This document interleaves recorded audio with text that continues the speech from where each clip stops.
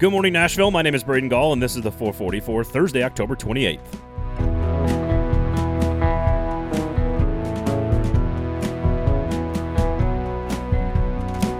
Today on the show, we will talk with Josh Ward from WNML in Knoxville about the Vols' performance against Alabama and the quarterback situation on Rocky Top.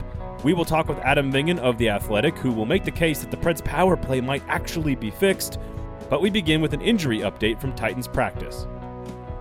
Doing major work on your house is very expensive, and it needs to be very thoughtful. This is why you need the Kingston Group, Nashville's award-winning, locally owned custom home and remodeling firm. My family uses the Kingston Group, and you should too. That's it. That's all you need to know. BuildKG.com is the website. Talk to them. If you are planning on doing anything with your home, check out the website, BuildKG.com, the Kingston Group. Before we get into the Tennessee Volunteers, the Predators, or Nashville SC, let's take a look at the injury report from the Tennessee Titans practice field as they were back out there doing work on Wednesday. Left tackle Taylor Lewan, who of course was carted off the field on Monday night with a concussion, was back in full participation mode on Wednesday. Elsewhere along the offensive line, guard Roger Saffold, not injury-related, just rest, did not practice, and tackle Kendall Lamb with the ankle, who appears on the injury report, but was a full participant in practice. At wide receiver, A.J. Brown was limited. Julio Jones did not practice on Wednesday. And Chester Rogers, who did not play against Kansas City, also did not practice either. On the defensive side of the ball, outside linebacker Bud Dupree with the knee, still on a snap count to some degree, did not practice on Wednesday. No real major concerns there. Amani Hooker, after coming back and giving it a go against Buffalo, did not play against the Chiefs and was not at practice. Chris Jackson, who got hurt, didn't play against the Chiefs, also not at practice on Wednesday, so that secondary has some issues right now. Some good news, linebacker Jayon Brown, outside linebacker Derek Roberson, and center Aaron Brewer were moved to the designated for return from injured reserve list earlier in the day. They all practiced. That means they're working their way back and could see action here soon over the course of the next couple of weeks. Of course, the Titans will practice again on Thursday and Friday before heading to Indianapolis on Saturday for Sunday's game in the AFC South. This team is still just battling injuries across the board.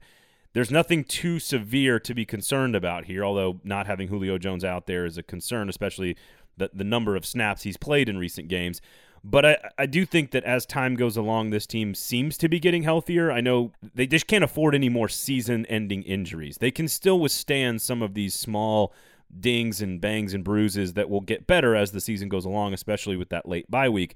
But they just cannot afford any major injuries. Sure, Taylor Lewan missed a game. They can overcome a game here or there from some of their star players. The real key is avoiding the major injury at key positions, in particular in the secondary and along the offensive line. So there's your practice report from Wednesday. Back on the practice field on Thursday. It is Thursday. That means we head up to Knoxville to talk with WNML's Josh Ward, Josh_Ward on the Twitters. Make sure you give him a follow. Josh, good to see you, man. How should fans take the loss to Alabama? Is it a close game in the fourth quarter, or is it a 25-point blowout that you give up a 50-burger and Alabama covers the spread? How should Tennessee fans evaluate that game? It is both, and I do think the fourth quarter is a reminder that gap still exists, that Alabama is still a championship contender, and Tennessee is a program that is in rebuild mode, trying to get to where Alabama is. And truthfully, the road is still a long one to get to where Alabama is, where Georgia is as a program. But where the culture is where Tennessee fans, I think, hoped in year one, where the players are fighting, where the offense is good enough to be able to go take shots, hit some of them, to be able to make it a more competitive game, to where at halftime you're not saying, all right, what else should we do? At halftime, Tennessee fans are saying, let's see what happens in the second half. And I don't think you can ask for much more than that. There's some positives on the defensive side of the ball. There's a lot of work to be done. There's personnel upgrades that needs to happen on the defensive side of the ball. But there are good things in year one that you hope to see that I think Tennessee has shown.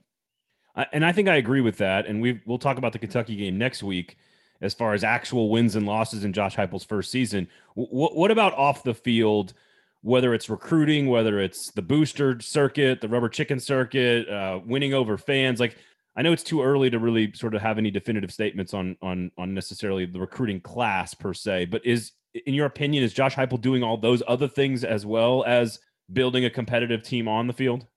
I think off the field, Josh Heupel has a personality that is likable. I thought it was kind of funny, maybe not funny, but notable that during the offseason, took a little bit more time for fans to warm up to Josh Heupel. Now, he doesn't have a big marketing personality for the program, but I think he's more relatable than some coaches that have been at Tennessee, than the previous coach that was at Tennessee. But because of the previous issues that Tennessee football has had, I think fans were slower to get excited about this season. And then the offense went out there and put up a bunch of points, and fans started to get excited. So off the field, I think fans should feel good about that. But when we talk about personnel upgrades, where Tennessee wants to go, that does come back to recruiting, and there is more work that needs to be done. Recruiting rankings don't tell us everything, but they give us some kind of guide. Again, look at Alabama and Georgia. And currently, with several weeks to go before this class is signed, Tennessee ranks in the 30s. Well, that's nowhere close to where Tennessee hopes to be to compete for championships. So while everything that we're seeing on the field and things that we're hearing behind the scenes are really good, ultimately Tennessee is going to need the players to match the expectations that will come in the future. What does this quarterback position look like in the short term and the long term? Well, Hendon Hooker right now has provided that spark that we're talking about with the offense, because it was not there in the short window that we saw Joe Milton at quarterback. And Tennessee is down to Hendon Hooker and Joe Milton in the quarterback conversation right now, with Harrison Bailey announcing he's entering the transfer portal. Taven Jackson is a well-thought-of quarterback that is committed. That's a bright spot in this class. But I haven't had anybody tell me Taven Jackson's coming in to be ready to be the guy right away as a freshman. Maybe he could be, but I think that would be a surprise. Hendon Hooker has another year of eligibility. Tennessee needs him to take that option and to come back. And if that's the case, then I think you feel really good about him having a full offseason to prepare in the system. Remember, he was not that guy this past offseason. He competed in the spring. Then he competed in August, with most people knowing, yeah, it's going to be Joe Milton that gets to be the starter. So if he can have a full offseason, having played in this offense for a season, and then you're able to continue to develop the offensive line while you have to probably replace at least a key player or two, that gives you something to build on. But Hendon Hooker at the quarterback position has provided a big spark right now, and I think he's really important for the 2022 season. A couple guys on this podcast thought that Hendon Hooker should be taking all the reps from the beginning, but that's neither here nor there. Josh Ward, of course, WNML in Knoxville. You can follow him on Twitter at Josh_Ward. Always a pleasure, my friend. Good to talk to you. You got it. Thank you. After Tuesday night's win over San Jose and another power play goal triggering that win, the Nashville Predators now have a top 5 power play in the NHL after years of having massive issues on special teams.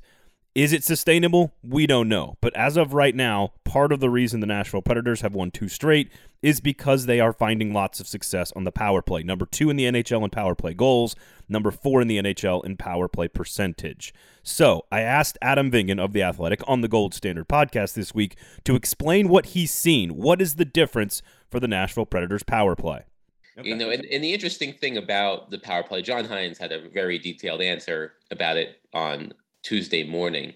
But, you know, to boil it down to its essence, he said that the power play is unpredictable to the opponent, but it's predictable to us. And that's what's important. The one thing about the Predators power play, and there's another Simpsons related gif I used to use of the soccer team passing the ball around the perimeter when Peter was here, because the power play, that's basically what the power play was. It's work the puck to the point, have Roman Josi or PK Subban or Ryan Ellis shoot a puck from the point, hope for second chance opportunities. And, you know, a lot of the power play was spent just passing it around the top of the zone and maybe only getting a couple shots off.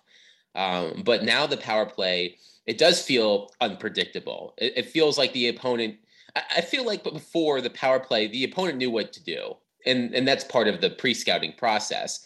But it felt like there wasn't a lot of adjustments that opposing penalty kills had to make. It's like, okay, we know what's going to happen. So just, you know, stand here and you'll be fine. But now, you know, the way they enter the zone is different every time. The way they move the puck around seems to be different every time. You know, it's good. It's really good, just because the power play, you know, has been, you know, a thorn in the Predators' side for several years. I mean, go back to the series against Dallas in the 2019 playoffs when they did not score a single power play goal.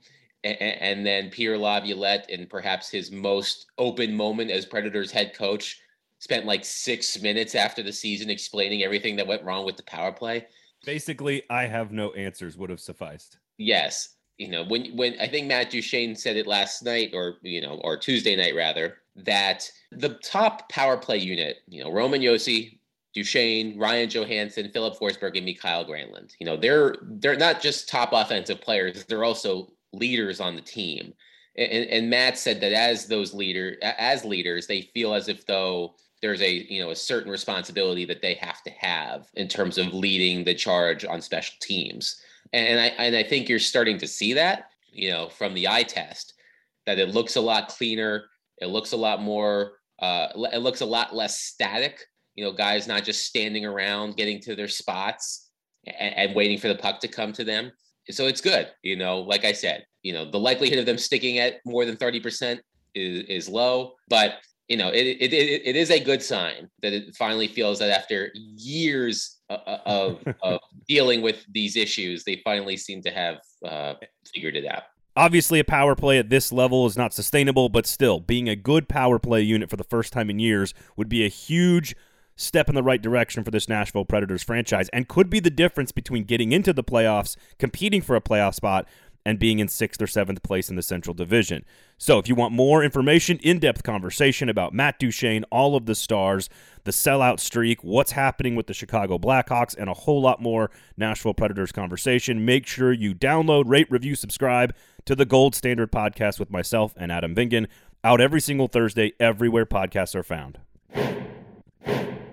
As you know, the 440 brought to you, of course, by the Kingston Group, our great friends who are award-winning, locally owned, and have been doing business in Nashville for over a decade because they're great at what they do. That's it. They're like a Titans defensive line performance against the league MVP. Check out the website, buildkg.com. The Kingston Group. Trust your home with nobody else. The Kingston Group are the people you need to talk to. Thank you guys all for listening. Please share the product. Tell somebody about it. It means a whole lot to us. My name is Braden Gall. You can follow me on Twitter at Braden Gall, at 440 Sports on Twitter and Facebook, at 440 Media on Instagram. Thank you guys all for listening. This has been the 440 for Thursday, October 28th. The 440 is a production of 440 Media, written and produced by Braden Gall, music by William Tyler.